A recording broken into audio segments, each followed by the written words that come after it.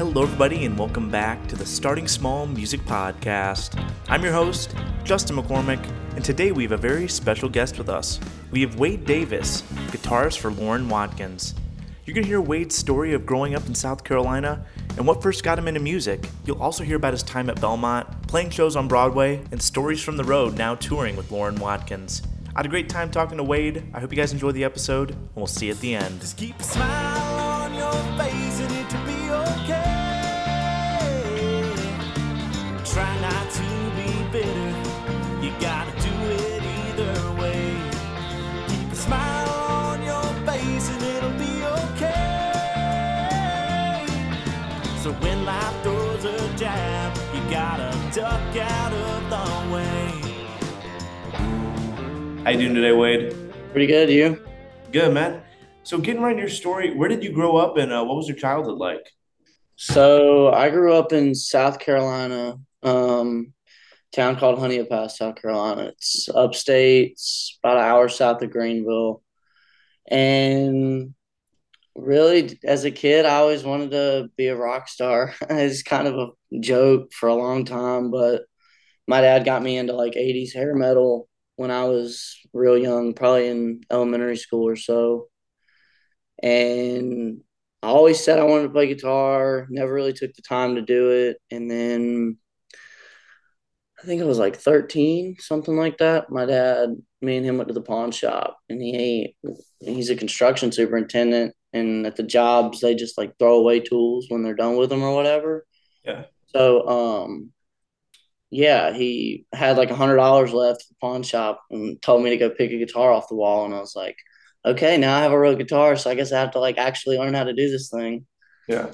And it just kind of went from there. Luckily, there was a nice music scene back at home, so it didn't take long for me to kind of get into the local bar stuff. But yeah, man, did that and then moved to Nashville a couple years back. I think it was 3 years ago. Moved to college, came to Belmont, and just kind of doing the thing from there, I guess. For sure. Now you mentioned 80s hair metal. I feel like it's cool because I feel like most musicians like our age like came off having parents that were in that scene. Who were some of like the first bands you remember listening to or gravitating towards during that age? And Twisted Sister was like my band. Yeah. I like fell in love with them from the start, and then from there, I don't really even know. Twisted Sister, I really got into Motley Crue for a while there. And then once COVID hit, it was like I went down like a new metal kind of rabbit hole. but yeah, Twisted Sister was probably the first one that like really got me down like a rock train, kind of wanting to do that thing for fun. Now that first guitar that your dad got you at the pawn shop, was it an acoustic or have you been shredding on the electric ever since you started? Yeah, it was a Squire Stratocaster. I don't know what year it was. It was probably from early 2000s, late 90s or something, but it was a Sunburst Strat with I think it had a white pick guard on it when I bought it. I don't know. I switched the pick guards like 5 different times on it, so I don't really know what it was, but I think it had a white one when I bought it. But I kept it for probably 2 years and then traded it in and bought an acoustic because I needed an acoustic and had like 4 electrics at that point. Now I don't know how you feel, but I mean I feel like the Squire. I mean, even though it's a cheap guitar, it's got like it's fun to play on. You know, it's easy to solo on. They're hit or miss, but they're really good guitars. I heard a guy one time talking. I don't remember who it was. I wish I could remember who told me the story, but there was some really big session guy and he played a pink Squire Strat, and he played that like his whole career. He was making albums with A-level artists, and he still played that Squire Strat like all throughout. And it sounded fine. You never know the difference. And from there on, I was like, all right, it doesn't matter about the guitar. It's more about the player than it is how much the guitar cost. But So in high school, did you start kind of forming like bands with your buddies, or what was that? What was some of your first gigs you started playing? so in high school, I started I think I was 15. I started playing there was a band back at home called the Tailgate Homeboys. It's kind of funny name, but They were some of my really close friends. They were all my parents' age. So 40s to 50s era or age frame. But they were kind enough to let me get up and sit in with them and play songs in a live setting. And I thought that was so cool. And just from meeting people that they were friends with, going out to gigs and stuff, um, got connected with some of the other local guys. And there was a band called the Anna Lee Band that needed a guitar player. And so I started doing that, and I played with them on and off for about 3 years. And about a year before I moved up here, I started playing with another band back home. But in high school, I didn't play outside, like, because I went to the Fine Arts Center in high school. So um, we got to do jazz performance and things like that during school. Yeah. So outside of school, I didn't really play with anybody under the age of probably 30. Just that was who the musicians that were getting paid. Those were those guys. So I was like, I want to get paid as a musician. So I think I'll start hanging out with these people and see what they're doing instead of hanging out with the teenagers who are playing house shows for free, you know? Right. How do you think that helped you, like kind of jumping in with guys like that? I think it helped me a good bit because when you surround yourself with people who are players that you want to be, or not necessarily players that you want to be, but players that are better than you and things like that. When you surround yourself with those kind of people, it makes you want to do better. It makes you want to be a better musician. It makes you want to surround yourself with better people. So when you surround yourself with, other musicians that are on your same level or less than, it kind of, I don't know, it just doesn't put you in the best headspace to want to do better. In order to do better, I feel like you need to surround yourself with people that are doing what you want to do, you know. Yeah. Were you playing mostly rock at that time, or were you guys doing any country? I was doing the complete opposite. I was doing old country, like Jason Aldean was. I got told one time I wanted to play a Jason Aldean song on a gig. It was She's Country. Mhm. And the singer told me that it was against their morals to play bro country. So no, it was all old country until probably 2019, I think. It's when I Wow. finally started like branching out and really getting into like newer stuff and like learning all that kind of thing. For sure. But yeah, it was a wild ride back at home. Now, but playing with like the older guys that said they didn't want to play like bro country, were you more interested in the older country, or did you kind of like that like early 2000s country that had more like the rock edge to it? Um, I mean, honestly, I like it all pretty evenly, but I did like playing the newer stuff because the crowd engagement, like the interact or the wow, that was not the correct word at all, but the engagement that the crowd offers with the newer, it's more upbeat, more rocking kind of vibe. It just kind of gets the crowd going more. So I was trying to push towards that because I'm trying to make a career. And if the crowd's more happy, then that means that they're going to pay more to come see the show. For sure. So that was where I always leaned toward, what made the crowd happier. Because we were doing cover band stuff at that time. We'd play like one original a night, maybe two originals. Yeah. So yeah, I was just trying to make the crowd happy. And I thought it was funny. But I guess you could say I kind of gravitate more towards that 2000 stuff just because it's got more of a driving beat to it, a lot of it. But Now, take me to like your senior year of high school. What are you thinking about the plan is after graduation? so my senior year of high school it was interesting because I didn't know what I wanted to do. I knew I wanted to play guitar, but I didn't know if I wanted to just move to Nashville and play guitar and try and make it, or if I wanted to go to school. Or there was a school in North Texas that I was thinking about taking jazz studies at, but I really wanted to be in Nashville because I don't know. as a guitar player, like I was always kind of told from all the music stuff that I'd ever watched, like Nashville or LA. And I wasn't big on the idea of LA. I always when I was young, I left this out earlier. We left in Tennessee in Cookeville for about 8 years before we moved to South Carolina. And so I always said I wanted to come back to Tennessee. So it just kind of worked out. But I decided that my parents said that they weren't going to let me just do whatever I wanted. I had to have a plan, and I never had a good I never had a good plan that didn't involve going to school. Yeah. So my mom was like, "All right, so you kind of have to go to school."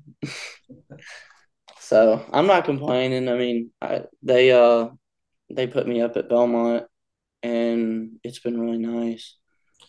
But What do you end up picking to study at Belmont? music business. I was gonna do the MTSU program because they have something really similar, but at MTSU the degree was like a bachelor's of science, Mhm. and at Belmont it was a bachelor of business administration. So I was like, I feel like it would be better to have the bachelor's of business administrations, considering the school thing is kind of a fallback or Yeah. something to fall back on. So, but yeah, that was ultimately why I wound up going with Belmont instead of MTSU, because MTSU was offering a lot better scholarship program or a lot better scholarships and things. I remember But you had mentioned in the round podcast that like mostly the reason why you wanted to get the music business degree was kind of like seeing a lot of guitarists do like the guitarist and like doing a little tour managing like when they're first starting on the road. I mean, that you're already coming into it with like a music business mindset. How do you think that's going to help you down the road? I'm hoping that it's going to help me because later in life, I'm not going to be able to play guitar and tour my whole life and make money with it, probably. I Yeah. mean, just realistically, I feel like after a certain age, I'm probably going to start coming off the road and things like that.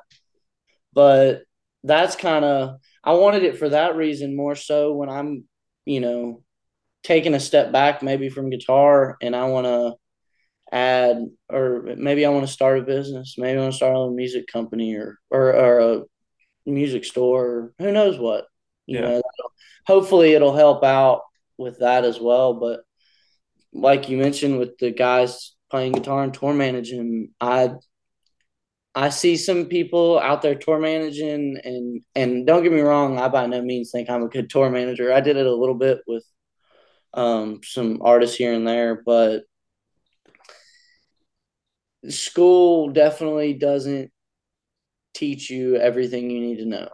You Yeah. need to, if from what I've seen at least, if you want to really tour manage or MD and things like that, school will help, and it'll help show you certain things that the business kind of already expects you to know, which is nice.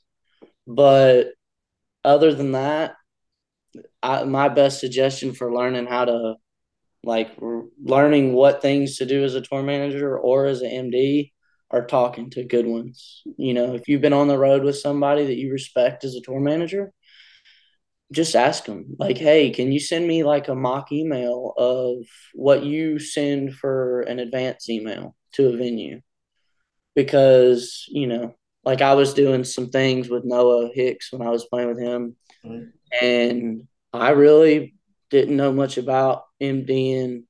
And our tour manager was kind of leaving at the time as well when I was coming into that position. And I had a lot to learn there in school. Like I was in an artist management class, but it was more on the day to day end. So I wasn't really getting that tour manager skills, more so day to day managing skills. Yeah. Just talking to people that you're on the road with and getting advice from them, I feel like is a really good way to do that. Or even if you're not on the road, you're going to Live Oak, or wherever, talking to your friend or meeting people, talking to guys that are on the road, and just being like, hey, I was wondering if you'd want to grab coffee or grab lunch or something. I kind of just want to pick your brain about some stuff. You would be surprised at how many people are very open to just having coffee with you or getting lunch and talking to you about that kind of stuff. For sure. Now, take me back to when you first moved to town. You probably started getting on the Broadway scene. I know you still play on Broadway. How did you pick up some of your first gigs? Man, I moved to town in 2020. It was August of 2020. And I mean, I was a freshman in school. My first year, I kind of just partied, to be honest. I Yeah. didn't really go out to the music scene much. We would go to Lonnie's Western World down near Printer's Alley, but I didn't really do much other than that freshman year. But sophomore year, I kind of started getting away from Belmont a little bit. Started going to I talked to some friends and some guys were like, dude, you need to go to Live Oak. You need to go to Whiskey Jam. And I was like, perfect. And um, I had just gotten my 21st ID at the time. But yeah, no. So I started going to Whiskey Jam and Live Oak and progressively Red Door from there, just because that's where everybody else was going. And man, I just started talking to people. Just if you thought you knew somebody, even if you didn't, be like, hey man, like sorry, I thought you were one of my buddies, but figured I'd come introduce myself. Mhm. I met Cody Bradley that way, and me and him were friends. I thought he was another guy that I knew, and sure enough. But Oh, just going out and meeting, just talking to if you can go to Whiskey Jam with one friend that maybe he's been in town for a couple months, whatever, you just go out with them, meet all the friends that they introduce you to, and more if you can, whatever.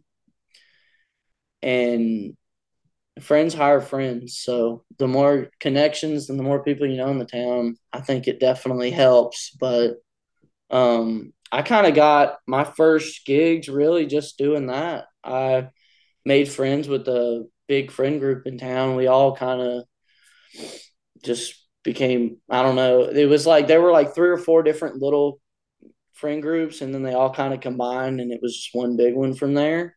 for sure. And it was a lot of artists and a few guitar players, and so all the artists needed guitar players, and that got me playing Live Oak and some whiskey jams here and there. And like I said, from there you just kind of meet people. I met Noah at Live Oak actually, and not long later he needed his guitar player had left, and he reached out from literally seeing me at Live Oak. So that was really cool. Now, so you play guitar for Lauren Watkins, now on the road. How did you guys meet? Did you guys meet on the bar scene, or was that through like So connection? with Lauren, we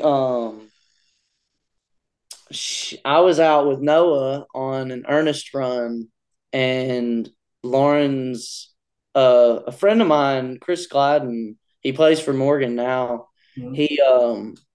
He texted me and said, "Hey, I got his filling weekend. It's 10 roof run. Um, Memphis, Birmingham." Told me what pay was, whatever, and I was like, "Yeah, I'm free. Put me down. I'm cool with it." And he said he would send my information to management. And I'm thinking, this is a 10 roof run. Like, we have management involved, but all right. And sure enough, the next day, so it was the second day of this Ernest run with Noah. And I would just gotten told maybe 20 minutes before that Seth England and Austin Neal, there was a bunch of guys that were all at the show. It was the first night of Ernest's Suckers for Small Towns tour, Mhm. and they were all there, and I just had a terrible night. Like I played so bad, like the tracks were kind of messed up. I had played pretty bad. It was all over the place, and we're unloading the trailer, and I get a call, and it says it was Braden. Man, I'm brain or Brain losing Griffin? his last name. Yeah, but Braden Griffin. Yeah, he called. He said, "Hey, this is Braden Griffin from Big Loud." And he's like, "Is this Wade Davis?" And I'm like panicking because I'm thinking all these big guys from Big Loud are here the first night, and I do a bad job, and they're gonna like kick us off the tour or something. Oh man. And sure enough, he was asking about that, and it was really. And then went and did the show with Lauren and talked to her. She was looking for a full time guitar player coming up at the top of the year, and I was looking for some more work too, so it kind of wound up working out, and it's been a wild ride since. It's been fun. Now, seeing videos of you on the road, it's funny because I feel like I see a little bit of Tyler Tomlinson and you and your stage dance moves. Who are some of the guys that kind of influence your stage presence? You feel like Honestly, it's kind of funny you say that because Tyler is a big influence on my stage presence for sure. you got that little sway he does. I've seen you Yeah, do. I used to watch a lot of videos of him and Luke when they were doing the Morgan stuff, Mhm, and back in like 2017 to like 2020 ish range. mhm. I was watching a lot of their stuff, and I was like, man, it kind of looks funny, but it also kind of looks really cool. And I feel like it goes with the show, and it's pretty neat. Yeah, Over time, I've kind of tried to work that in, but with all the, like we were talking about earlier, I was big into that. I got into that new metal stuff and had some friends that were into that scene, and watching how they work the stage is just it's really interesting, and how they do the bouncing thing on some of the heavier parts. And I don't know, just watching different guys and how they can really like engage the crowd without being too much. Like yeah. I have a friend at home that used to play for Ashton Craft for a while, and he's doing some other stuff now, but he has a very unique stage presence, and it resembles Tyler's as well. But I just watching him and watching how the crowd interacts with like what he's doing on stage, I was like, okay, I was like, I kind of want to take bits and pieces from what all these guys are doing and try and figure something out that works for me. But because I don't like doing too much, sometimes Yeah. I'll look at videos and I'm like, man, I really should have backed off of that some. But yeah, watching a lot of the metal stuff and seeing guys like him, I would say probably that's probably definitely where I like took all the bits and pieces from with it. But That's dope. Now I saw you got to see Morgan, Hardy, Ernest all play down in Mississippi a couple weeks ago. What was that like to kind of see your label mates just like crush it up there? man, it was really cool. I've always wanted to see a Morgan show. I've seen Hardy a few times, but I've never seen Morgan, and it was really cool. I've done shows with Bailey and Ern, and seeing them up there was really cool as well. But yeah, man, it was a really good time getting to see all my friends kind of up there, on stage, because I'm better friends with Bailey and Ern's crew than Morgan and Hardy's, but still, even seeing those guys up there, it shows you what you can do different to make a better show. And just seeing what they're doing is wild. It's a really cool experience, and I would definitely suggest anybody who has the chance to go see that show with all four of those acts to go do it. Your money will be well worth spent. I think. Oh yeah. Now, and I know you've also been dabbling in like starting to write too. Are you doing that on your off days in town, or are you and Lauren pitching song ideas back and forth in the van? How's that been going? It's kind of really so far. It's just been on my off days kind of thing, which school just let out last week, so I've got a lot more free time, and I'm really wanting to try and get into it some more.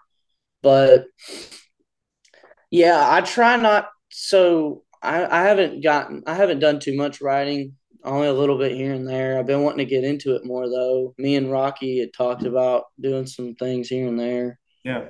And I've talked with some other people about it, but I try not to bug the artists I'm playing with too much on a writing sense, Hmm. because like when I was with Noah, at least, I don't know. It's just, that's kind of, I feel like it's almost like a family member trying to write, You're like work crew, but you're also really personally connected, so you feel bad saying no. So Hmm. I don't know. I don't like to put artists in that situation, even if it isn't like that, I guess. But yeah, I really just kind of trying to. I've got a lot of friends in town that are doing a pretty good job with their writing skills, and um, just trying to see what I can learn from it. I'm not really sure if writing's a venture that I really want to go down and try and pursue or not, but I'm always open to trying new things, so we'll see what happens. For sure. Now, I like Um, to close my interviews by asking, what's a piece of advice you've learned along your journey that you'd give to some of the other musicians out there that want to be in your spot? my biggest piece of advice I would probably give is network. And I know it sounds a lot easier said than done, but it really is that easy to just do.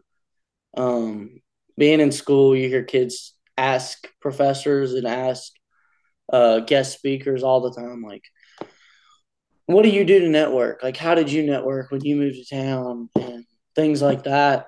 And it's almost kind of funny to hear when you see how easy it is to meet people in this town, because there's this sense of community, and you hear about it all the time, but there really is a sense of community in this town, especially with the musicians and the artists. And people want to help each other, I feel like, or at least that's how people have brought me in like that, so I try to do the same for my friends as well. But um I would definitely say, just, if you hear of a writer's round and one person on the bill, go. Doesn't matter if you only know one person, go to the writer's round. If you've got time, at least, don't be stressing yourself out too much, because I did that at one point too.